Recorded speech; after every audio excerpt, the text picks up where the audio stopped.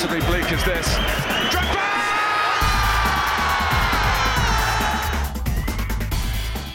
All right, we're back again with 2 episodes within the last week. It's new territory for us. Joined today, recurring guest now, Patrick Cleary. Patrick, how are you doing today? I am buzzing. Once again, it's the stuff of dreams for me to be here with such emissaries, such gentlemen of extraordinary quality, in every sense of the word. Thank you once again for the wonderful. honor. You're too kind. Happy to have you. Also joined, first time in quite some time, Nick Skradsky. Nick, how you doing? I'm doing all right. I had to take a little sabbatical to kind of get reacquainted with college life, but other than that, buzzing after the weekend, excited for the episode. Awesome. Yeah, well, we'll just jump right into it. The 0-0 preview that Patrick gave us didn't come quite to light from Liverpool Man United.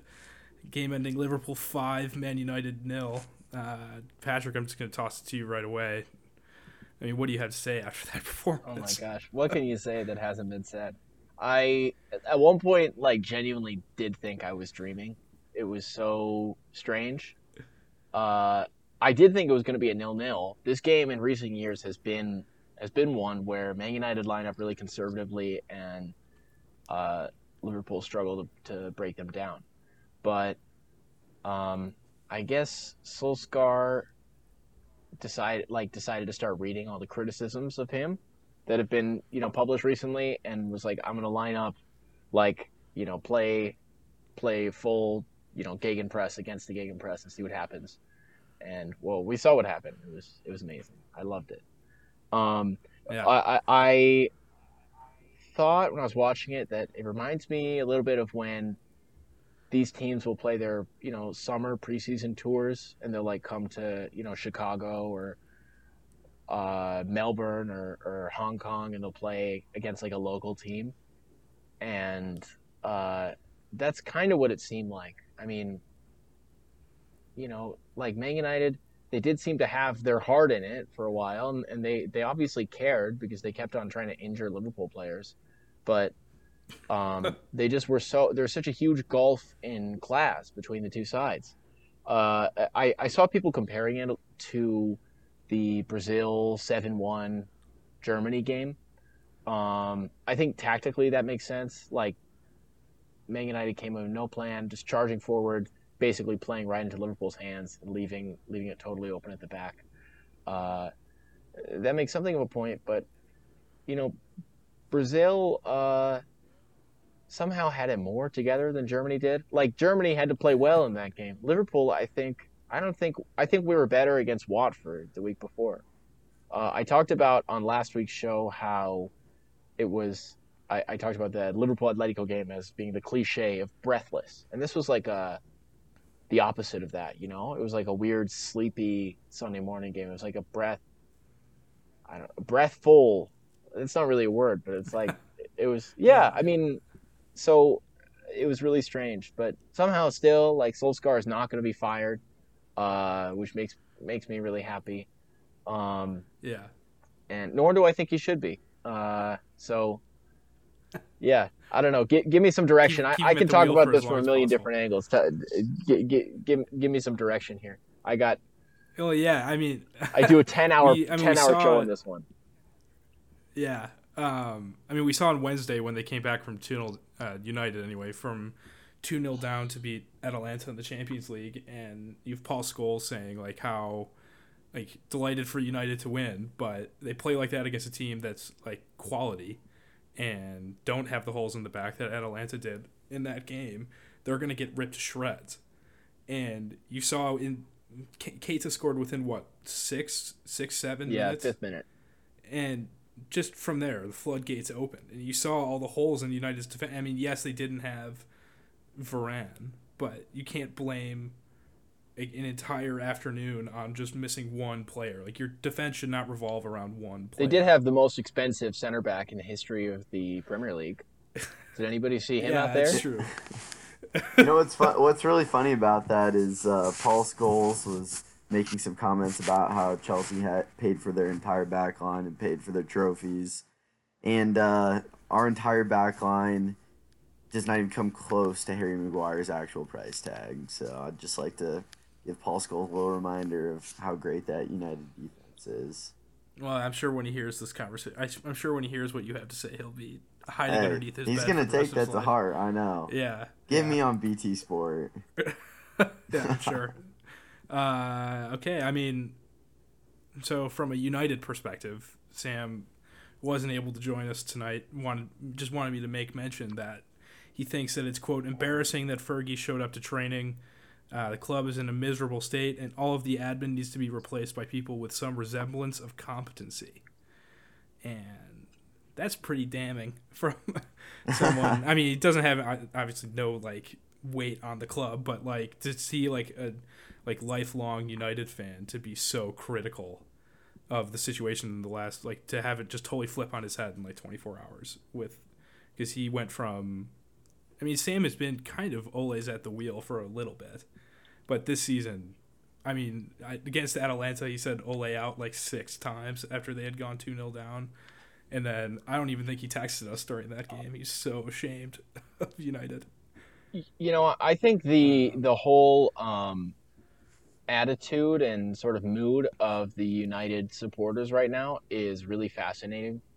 Not 6 months ago, they were literally breaking into the stadium, totally militant in and how much they hated the ownership. They wanted them out. They want a new stadium.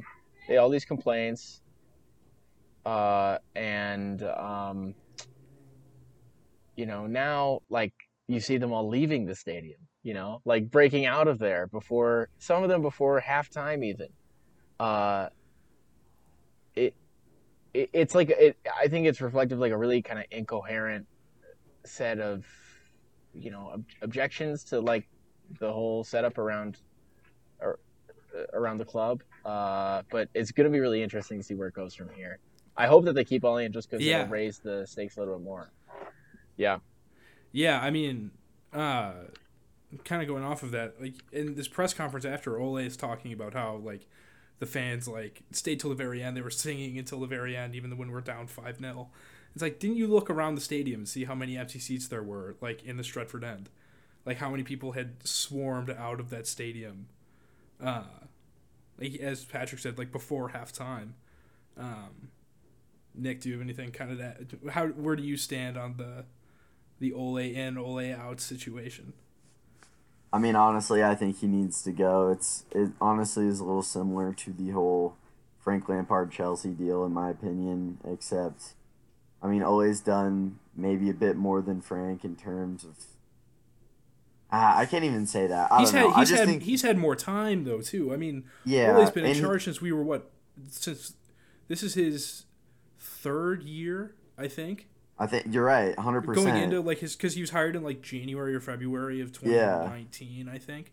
So it's not and like, so he has all this time and he still just can't do anything with it. His management tactics aren't there. He's lost the locker room. None of those guys want to play for him like that anymore. They get another loss in the next game or two here, and it's going to be a dumpster fire. Yeah, I mean, Nick, we were talking about this last week, how like the Chelsea model of they got rid of Lampard and they brought in Tuchel, and 6 months later they'd won the Champions League, and like how like Tuchel had just watched like one of Chelsea's games and realized like none of the front men were pressing and fixed it in one training session. So how do you not like get in? Like how do you not look at a club like that where you're like, we are at the same level as them? Like we have the players like similar to what they do. Like we are like set up the same way. Except the problem. The problem people call us ruthless for. The problem is that Man United have Ronaldo. Like where Chelsea had Werner, Man United have Ronaldo. Who I don't care who you bring in. Like he's not going to be able to make Ronaldo, press and defend like Werner does. I mean, that's not him, And yeah. So I think that basically they kind of like I was saying last week, Man United have all these different pieces to different puzzles. It doesn't fit together. So Solskjaer has kind of an impossible task. And like to say nothing of the fact that he's unqualified to take it up, it's like unfair to give someone a challenge of that scale when they don't have any kind of experience at a huge institution like Man United. But you can't you can't turn Ronaldo into someone else, and you also can't bench him because he's the highest paid player on the team, and people will be going for your throat if you do. I mean, think about how much criticism Solskjaer took just for subbing him off in a game against like Young Boys or something. So I don't know. It is a delightfully impossible task for Man United, and I just can't wait to see where it goes. I would love for him to stay at United for the next century, just to see how low it can possibly go. He's at the wheel.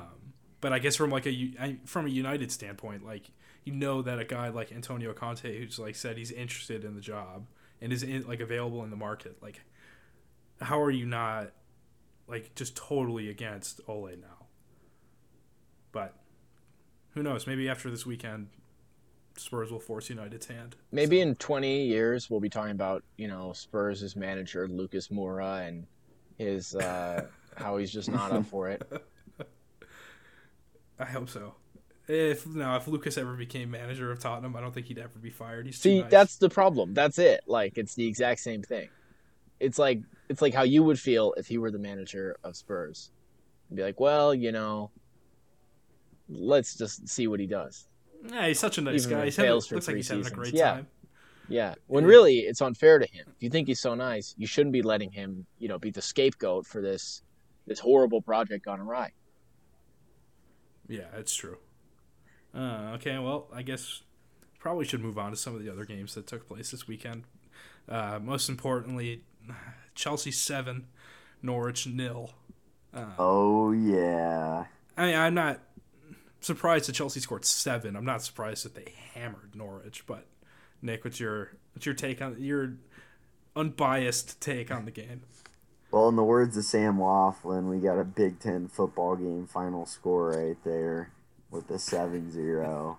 But, in my unbiased opinion, obviously Norwich are in the bottom of the table, and we're at the top. So you've got the best team versus the worst team.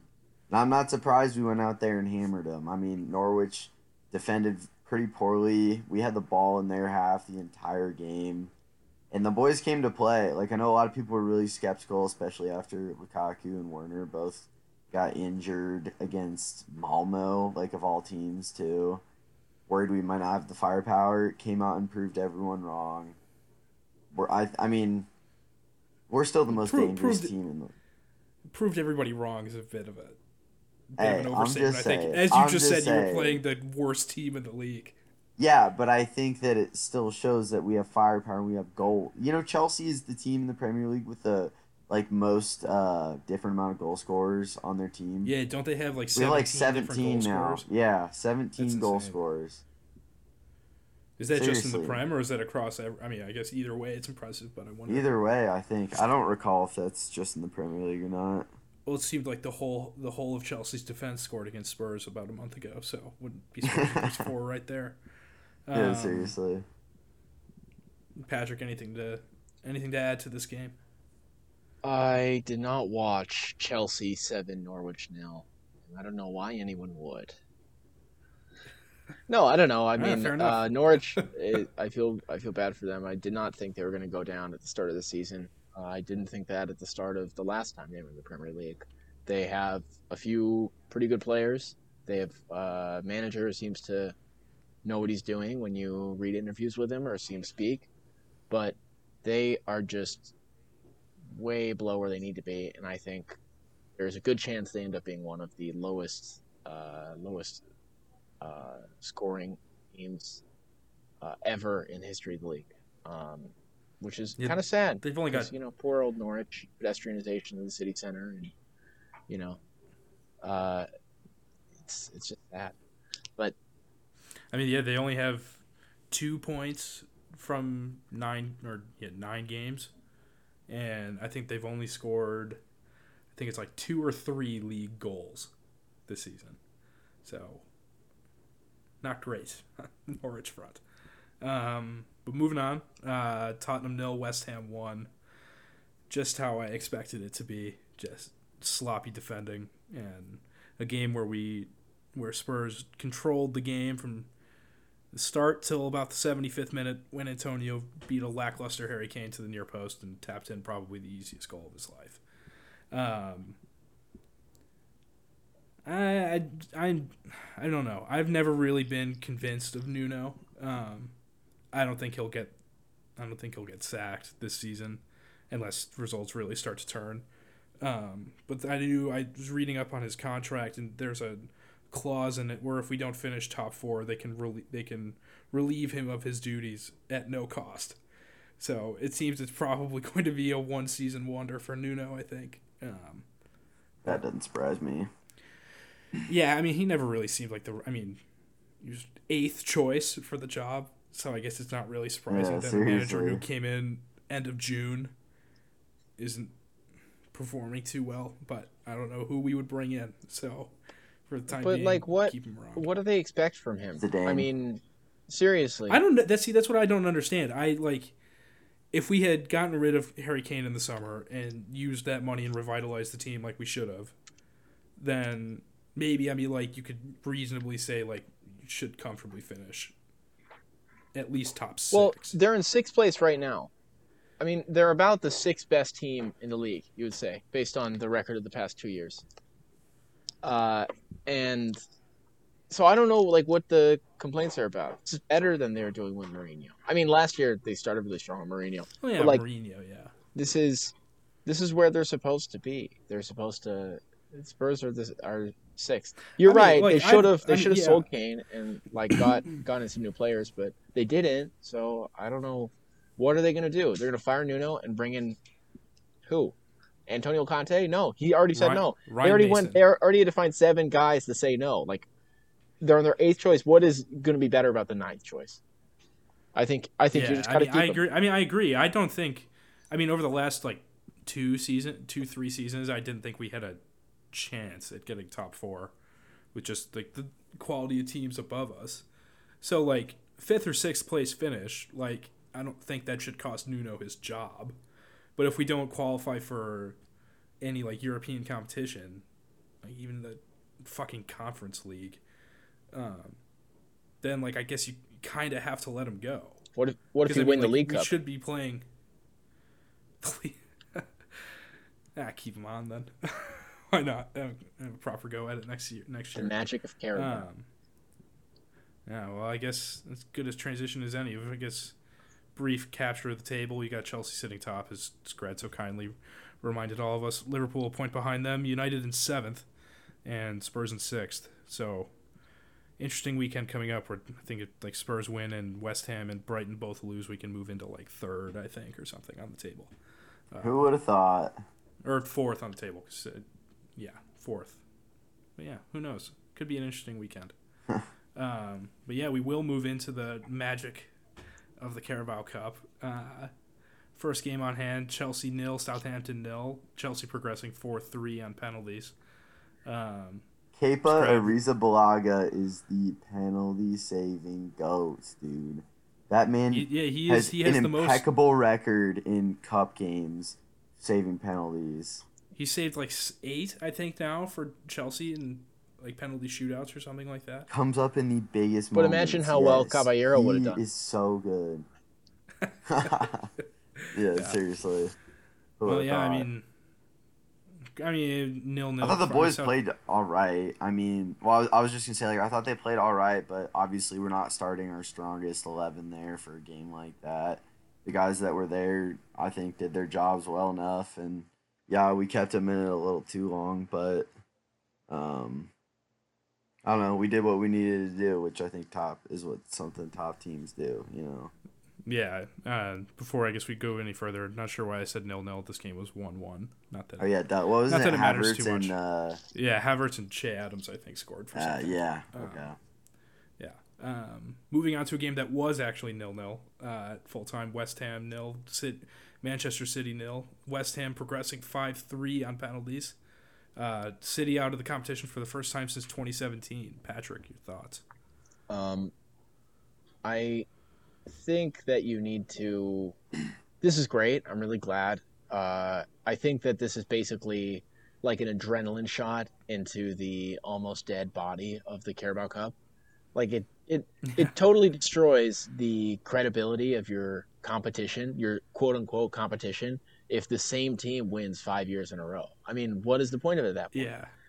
This is basically, this tournament now exists as a measure of which team has the best squad, like which team has the best bench.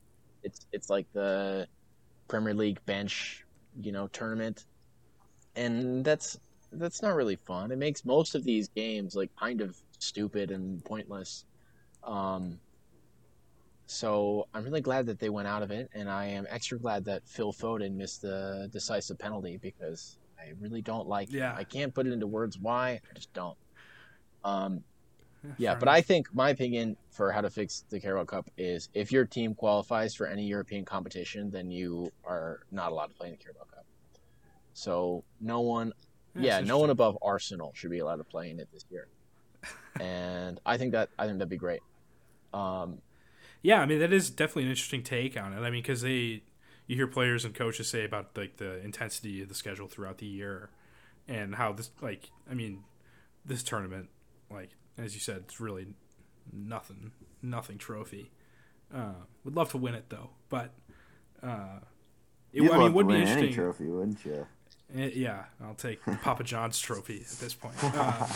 I mean, like, it would be interesting to see though, like, kind of like the middle of the table, just kind of crack it out over like the 6 or 7 games that you could play, I think, in total.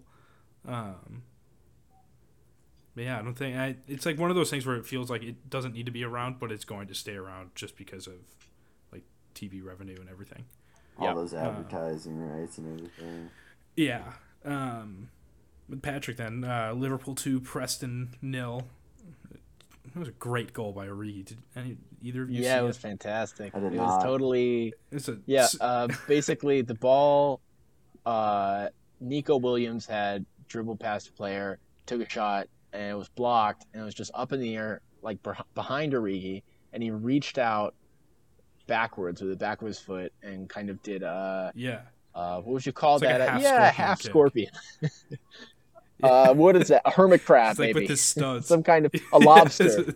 And it was his best impression of a hermit crab. But he just did it so nonchalantly and didn't really even celebrate afterwards, and that was the best part about it. That's what you got to love about it. He looks totally disinterested. You forget about him a lot of the time, but you know what? He always comes through with the big goals against the giants of English football, like Preston North End. I have to say one other point about the Carabao Cup. Preston North End tonight were playing as their starting center back a Liverpool loanee, Kijana Hoover, who is, it looks like he's like 14. But that is, I think, the clearest demonstration that this tournament does not matter. Can you imagine if, like, in the Champions League final last year, Chelsea had loaned Jorginho to Man City, and then they let him play like that? You would never allow that. That if it matters to it all, you would, have this huge problem with this player having split loyalties, and he wouldn't be. Isn't there? It's insane. There's a rule, but there's like clubs can give permission for their players to play against them. So I didn't even know this was possible. I thought in the FA Cup, like, regardless, I thought, like... Yeah, but you can. Because you always hear about players being, like, cup-tied. Yeah. But you can, like, waive it if you think that it's not going to change the balance of the game. But he's their starting center back, so if you really want to win the game, you would take out their starting center back. But they don't really want to win the game. They could not care less. So it's like, what are we doing here? This is just... this is kind of... I don't know. They should just, like I said, make it more interesting. Maybe include teams from Scotland. Like, if it were like, Celtic against Preston North End, that would be cool. Instead of including the teams from England that effectively, or the teams from the Champions League that effectively, have like 3 starting 11s better than a team in the Championship like Preston. So that'd be great. Yeah, and then we got Spurs 1, Burnley 0. Absolutely nothing to this game. It was one of the most boring games I think I've ever watched, which is just a perfect encapsulation of what playing Burnley at Burnley means. Spurs are second best to every ball in the air. And ironically, Lucas Moura is the one who headed in the decisive winner in the 65th minute, I think it was. So, like, well done to Spurs. The one game I did want to talk about, Sunderland 0, QPR 0. Sunderland moving on penalties. Sunderland now the lowest division team left in the tournament. And I don't know why this seems so interesting to me, but just like the struggles that Sunderland have had for like the last 5 years, like, I don't know what it is. They're going to lose in the quarterfinal, but it just seems so cool to me that like this Sunderland team have made by like for like no reason at all have now made it to the quarterfinals of the Carabao Cup. Like this is why I like keep the Carabao Cup around, just so Sunderland can make the quarterfinals and then lose. Like just show that they're moving somewhere. But wouldn't it be great if wouldn't it be great if Sunderland won more trophies than Newcastle this year? That'd be fantastic. Very funny. And I mean, I guess I'm not too familiar on how like the playoff structure works for League One. I don't know if it's the same as like for the Championship, but Sunderland are in like 5th in League One or something. No, it's insane. They have way more money than the rest of League One. It's insane that they haven't been promoted. They're genuinely cursed. Yeah. I mean, this is their... So they, went down... They got relegated in, 16, 17? And then spent a season in the Championship and then got relegated right away. So this is, their 3rd year running of being in League One? Yeah, I think so. I think this is year 3. That's insane. It's so funny. Yeah. All right. I guess some other news to touch on. Bayern Munich lost 5-0 to Mönchengladbach with a full-strength Bayern team in the DFK. I don't even remember how to pronounce the competition. DFK Pokal, I think. Yeah. I didn't watch this game. I saw a couple highlights of the Gladbach goals that looked really good, but it kind of shows that Bayern are vulnerable at some points in the game, because it looked like all 5 of these goals came from absolutely nothing. So it's not like they were just like constantly caught on the counterattack. Like it just seemed like Upamecano misplayed a ball or something, and it just set the Gladbach striker free within 10 yards. Honestly, I feel like every year there's one game where Bayern kind of gets some sense knocked back into them, and then they come and don't lose another game like the rest of the season. Like I feel like this is just one tiny setback, and they're just gonna take that right in stride. The team is so complete. Yeah, I would be scared of them for the Champions League this year. Yeah, I mean they'll probably go on to win like 10-0 this weekend or something, and nobody will remember this 5-0 loss. But yeah. I kind of think that Julian Nagelsmann teams have a real soft underbelly. I think that he is known as this great attacking coach, but there's like a defensive vulnerability there, and I think probably other teams will end up exploiting it this year too. So, I don't really back them to be the Champions League as they were under Hansi Flick. Yeah.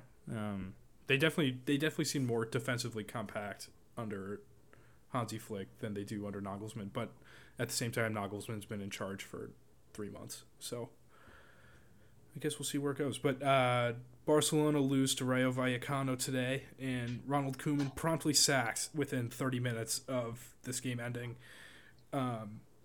This whole situation is hilarious to me, mainly because the Barcelona president comes out like 3 weeks ago and just restates how he knows that like they obviously losing Messi was just a knife in the back, and he knows that this is going to be a project and it's going to take some time, and Koeman has the full backing of the board, and then 3 weeks later, out you go with what looks like Xavi coming in to go at the wheel. Xavi's at the wheel for Barcelona.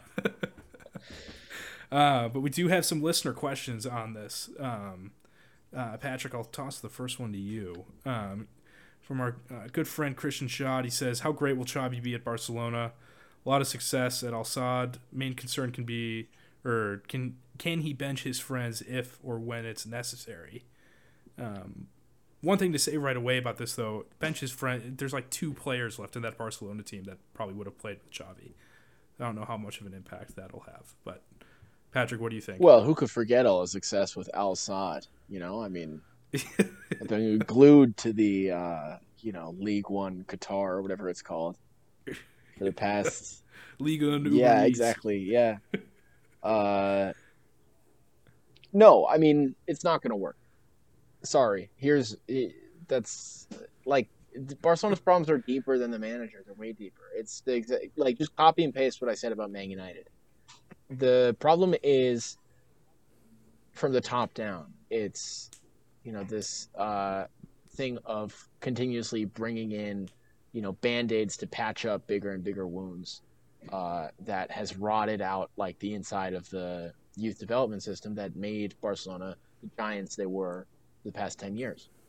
Now maybe like Xavi's the next Pep Guardiola. The last Pep Guardiola came from the same background, played on the same team, and managed Xavi. But I don't know. Didn't we say this about Arteta too? Like, I don't think it's gonna work. I think Barcelona have some good young players, and maybe they'll build towards something. But the game has changed a little bit, and I don't think this is the right direction for them to go in.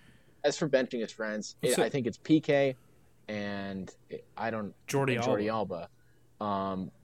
And maybe Ter Stegen, but there's no. I don't other think they're goalkeeper in friends. Barcelona I think that's they're better than enemies. Ter Stegen. Yeah. I don't know. Well, I think he can. I think that PK is who will know when it's time to go. I don't think that. I mean, that's always been my impression of the guy. But yeah, I think that basically, like, you have to read this like a lot of the things in Barcelona as sort of ways that the board are trying to cover their ass politically because they're elected. I mean, it's not like Man United where it's some guy in Tampa who watches one game a year. Like, these people do have to live in Barcelona and walk around every day and get people spitting in their coffee and stuff. So Xavi's obviously going to be a popular choice, and I think probably too popular. A populist choice, one that maybe doesn't think about the bigger problems. If you were serious about it, you would have brought him in like as an assistant coach, given him a chance to like kind of work with the younger players and maybe gotten a better idea of his tactical nous than you would get from that august competition that Al Saad plays in. Qatar, yeah. Well, so Barcelona currently sit 9th in La Liga. Do you think they have any hope of qualifying for the Champions League? Yeah, they will. Yeah. Is it top 4 for La Liga as well, or is it just top 3? I can never remember. It's top. It's top 3. I thought it was top 4 right now. It changes year to year, but isn't Villarreal is in the Champions League this year? Well, they won the Europa League. Yeah, but but I thought they changed it so that you can't say if you're the 4th place team, you would just get in. I don't know. You know what? I could be wrong, but I kind of think it is the top 4. Okay, yeah, there we go. Top 4 Champions League, and then the 5th goes to the Europa League. Europa League. Yeah. Yeah, I think they'll get in. I'd be very surprised. They still have a lot of good players. I mean, Spain's backbone were Barcelona players at the Euros, and they were winning. I mean, they were arguably the best team in it. So.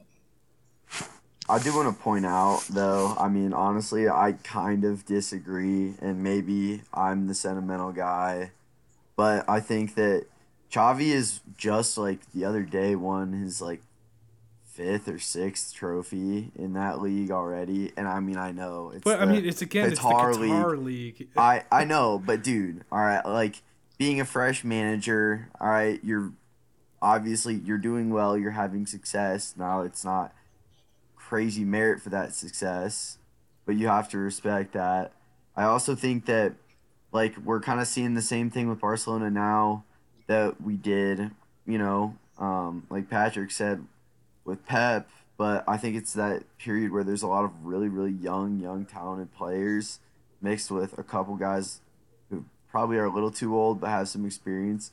Just get the young guy in, get Xavi, new to the job, bring him in, give him some time. Like, he's a club legend working with his like guys that looked up playing to him. Let him build what he needs to build because there's problems throughout the board and all that, but they need some stability in their coaching staff for a while, I think. And Yeah, but I mean, at the same time, though, Barcelona are riddled with financial issues. So, like, realistically, you're not going to be able to sign anybody massive long term for probably at least, like, I would probably guess 3 to 5 years, so that they can have some time to settle this down and kind of get their debt under control. So, like, if you look at it from Xavi's perspective, like, you're having success where you are, you're not hated, and people aren't, like, actively calling for you to be sacked. So why do you leave? Will we go back to Barcelona in 5 years' time if they've kind of sorted everything out, where they have, like, the financial stake that the Barcelona of 5 years ago had.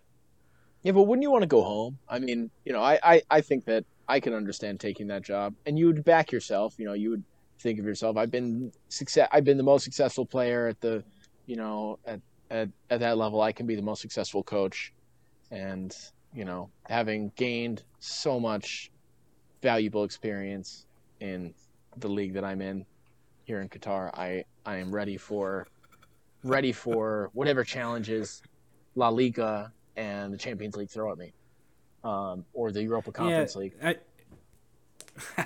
I guess it does help too that I think in 2 weeks' time there's another international break. So if Xavi does come in, then he'll have like a good 3-ish weeks to kind of work with some of the players that aren't on international duty and start to kind of get a solid foundation of how he wants to press or counter. But I mean, at the same time, he also hasn't been offered the job, so he might not be Barcelona manager. Well, I was gonna say I will say if Xavi doesn't get it, I saw there was some people saying that Roberto Martinez was being looked at. He would fail so bad. The Everton to Barcelona pipeline. Yeah, I'm gonna disagree. I think he would do all right there. All right. I mean, I think he'd do all right. I agree. I think he's an underrated Barcelona manager. Historically, I think he's an underrated manager. He did better at Everton than anyone has since, and then Moyes did for most of the seasons before. And he's done well at Belgium. Although Belgium, too. I could do well at Belgium. They have a lot of good players. I mean, yeah, I don't know. I guess I'm not all too convinced by Roberto Martinez, but I guess I've only seen him, like, his team in action a couple times every 2 years, so not much to go on there. Caleb asks, what is your favorite Premier League shirt sponsor and why? It's a great question. Patrick, I will swing it to you first to get your answer on this. So Brentford have a sponsor called Safety Culture. And Safety Culture, I am finding out live, is it's constantly seeking out new ways to take high-performing teams to the next level. I tell you that much. As for what they do, they're an auditing thing. That's too bad. It just made me think of when we were kids, there used to be this thing we could go to in the summer called Safety Town, and I don't even remember what the point of it was, but you could try. Do you remember this, Patrick? It was like at the rec center in Downers Grove, and you got to pretend like you were in this little town and drive around in little cars. It wasn't like real cars. It was like kind of, kiddie cars. And was there a fire department? Was it about like stop, drop, and roll? I don't know. But I'm asking. I'm talking about it. So shout out Safety Culture. Yeah. Scrad, any thoughts on this one? Wow. On which sponsor's my favorite or the Safety Culture? The shirt sponsor. Oh, okay. All right, so this may be a hot take. I don't know, but personally, you can go with Emirates. I hate the teams, but I was gonna say I think Emirates and Etihad Airways looks good because I've always been a fan of a clean white lettering across. Keep it simple since like the Samsung days at Chelsea. I think it just looks really clean on a jersey. Interesting. Yeah, I don't know. I'm gonna have to go with kazoo from Aston Villa, just because kazoo is just one of those words. It's so much fun to say. Yeah. Yeah. Don't know anything about what they do. I hope that they're not an evil corporation. I think it's gambling. I think most of them are gambling. But yeah, not I feel even like in everything England, on the just in shirt China. front. Let's look it up. Kazoo. They all either seem to be Oh, it's insurance. buying and selling cars online. Oh, yes. Does that say Sounds like a Watford's jersey sleeve is Dogecoin? Oh, yeah. It's funny how many of them are basically either gambling for illegal gambling in Thailand or just total financial scam. Yeah.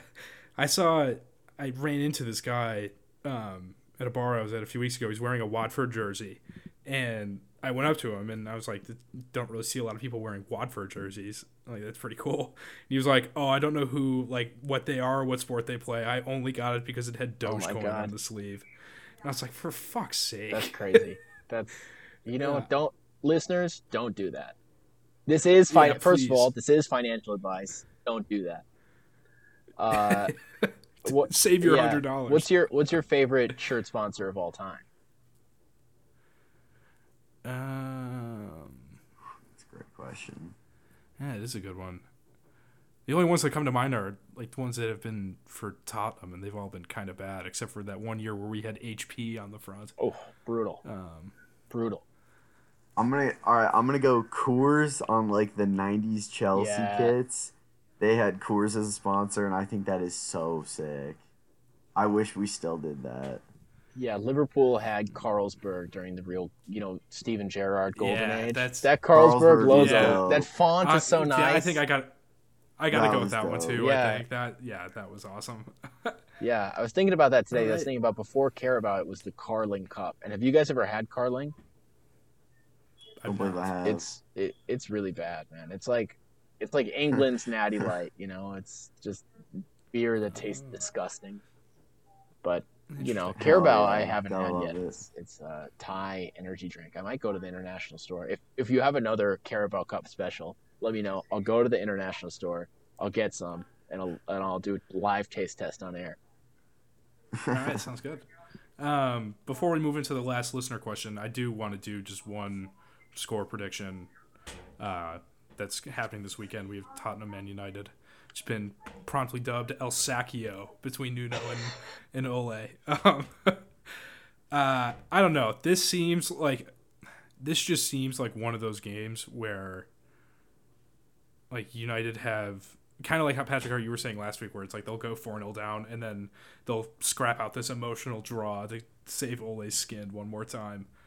I feel like it's going to be kind of like the Arsenal game against Spurs a couple weeks ago, where Arsenal just came flying out and just came shooting out of the gun, and quickly we're up 3-0. So I think probably I'm going to say 3-0 to United this weekend. Nick, what do you think? Personally, I want Spurs to win, but I think it is textbook United. Ole gets bailed out just one more time by the players. I absolutely agree with you. I think they're going to come up and just somehow fire away a semi-convincing 3-0 win, and then you're all this talk, oh, he's staying, blah, blah, blah. I've seen it before. I feel like we're going to see it again. Patrick, what do you think? I think Spurs are going to win. I don't think Solskjaer's going to be sacked. I think Spurs are going to win 2-1 or something like that. A close game, maybe a bad game. I don't think it's El Sacchio. That's a little bit contrived, isn't it? That doesn't sound like Classico. It should be called the Sacker Bowl or something like that. But the Carabao Cup. That's good. Yeah, that's better. Yeah, I think it's going to be it's all this stuff is ginned up. Neither club is in a position where they really want to be sacking anybody right now. So I think 2-1 to Spurs. I'm going to say a brace for Lucas Moura, because I shouted him out earlier and said that he's, Ole Solskjaer is the ghost of Christmas future for Moura. All right. Well, our last listener question ties into United. Rico Suave. This guy's asked us a question before, and his profile picture on Twitter is just like an avatar from FIFA 21, like the manager that you can create. Not too sure who this guy is, but asks the hard questions. Asks, is Pinaldo the answer for United? Seems to be hindering more than helping. He also added a guy like Cavani might be more useful to that team. And I don't know. Nick, what do you think about that one? God, I'm a sucker for Cristiano Ronaldo. But I think, maybe he doesn't deserve to start every game. He's bailed them out a few times because that's what he does. But, I think Rico's got a decent point about Cavani offers something different than Ronaldo. And you want to switch it up every once in a while. Let him rest up, But I know that's just a pain in the ass for Ole having to manage that because obviously he's Cristiano Ronaldo. We said it before. He's got to play, but that's just a tough scenario to be in at United. Yeah. Patrick, any thoughts? I think Pinaldo's honestly kind of harsh. The goals he scored this year haven't been tap-ins. Like, Rico added that in his question, or his tweeted question, scoring tap-ins for United, that's bailing them out. I wouldn't really classify any of his goals to have been tap-ins, I do want to besides, clarify. Like, the one against Young Boys. Yeah, I do want to clarify. I agree. Like, I think he's scored some pretty quality goals for United this season. So I don't want to take away from his goal scoring abilities. Yeah. Patrick, any I'll take away thoughts from his on goal scoring Pinaldo? abilities, sure. They were mostly tap-ins. There's a penalty, I think, and he scored one nice goal against Newcastle, I remember. And he scored a header, I think, against Atalanta. Yeah, the header against Atalanta was fine. nice. That's a header. What do you do with your head to the ball? You tap it. Okay? So, technically, when you think of a tap-in, it's not... Here's all I'm saying. He's not the answer for United. In the modern game, you need to be able to press. You need to be able to pressure teams when they're on the back foot and try to win the ball back in your opponent's half. You can't really compete in this world of hyper competitive teams, which are pressing for their own advantage, when you only have 10 defenders every time the other team has the ball. Everyone else has 11 defenders, and Ronaldo doesn't defend. I mean, he shouldn't. He's 37. That's too old to be running around trying to defend, especially when you're trying to extend your career for longer and score more goals in kind of this egotistical, incredible journey. I mean, and he has been a great player. He's been one of the best players ever. He's won more Champions Leagues than almost anyone else. He has won more Ballon d'Ors than almost anyone else. Won the Euros. He's brought his team, to long runs in the World Cup, but it is so clearly not the fit for United right now. It didn't really make sense when they signed him. It would have made sense for Man City, because you can imagine Pep sort of having an agreement with him. Okay, we'll put you in for the games that we're going to win 5-0 anyways, and you'll get a bunch of goals. But in the games where I need to actually play against a good team and press, then you're going to be the guy we bring on after 20 or 30, when there's 20 or 30 minutes left, we need a goal. And that would have worked because they don't have number 9. They didn't replace Aguero. So basically, United have done what they did with Alexis Sanchez a few years ago and signed him so that City couldn't, and it's completely screwed them over. Highest paid player on their team. He's completely unsettled Sancho. Doesn't work together with Fernandez. Sorry, I was just thinking about how that guy pronounces it. Bruno Fernandes. Yeah. So, parabéns et boa noite to all our Portuguese listeners. And he doesn't really if you put him on the field, then you have to pick another superstar that you weren't putting on the field and that you're making unhappy. I mean, look at Pogba on Sunday. He came on at halftime and immediately got himself sent off because he came on the field already, pissed off, and he's, probably not the most level-headed player at the best of times. So, it doesn't work at all. It was completely stupid, and they're never going to be able to get rid of him because they've given him all this money, and no one is going to give him more money when they've seen, this doesn't work for an elite team. So, I mean, maybe if Xavi stays at Al Sadd, but yeah, that's it. Oh yes, that would be just the best way to end Ronaldo's career. Flying off to Qatar, spending his sunset years with Xavi. That'd be great. With Xavi at Al Sadd. Yeah. All right. Well, I think that'll do for today. Patrick, thank you again for coming on. Obrigado. Nick, pleasure as always. You look like you're about to fall asleep, so we'll make this quick. As always, I'm happy to be back. All right. We will probably be back next week.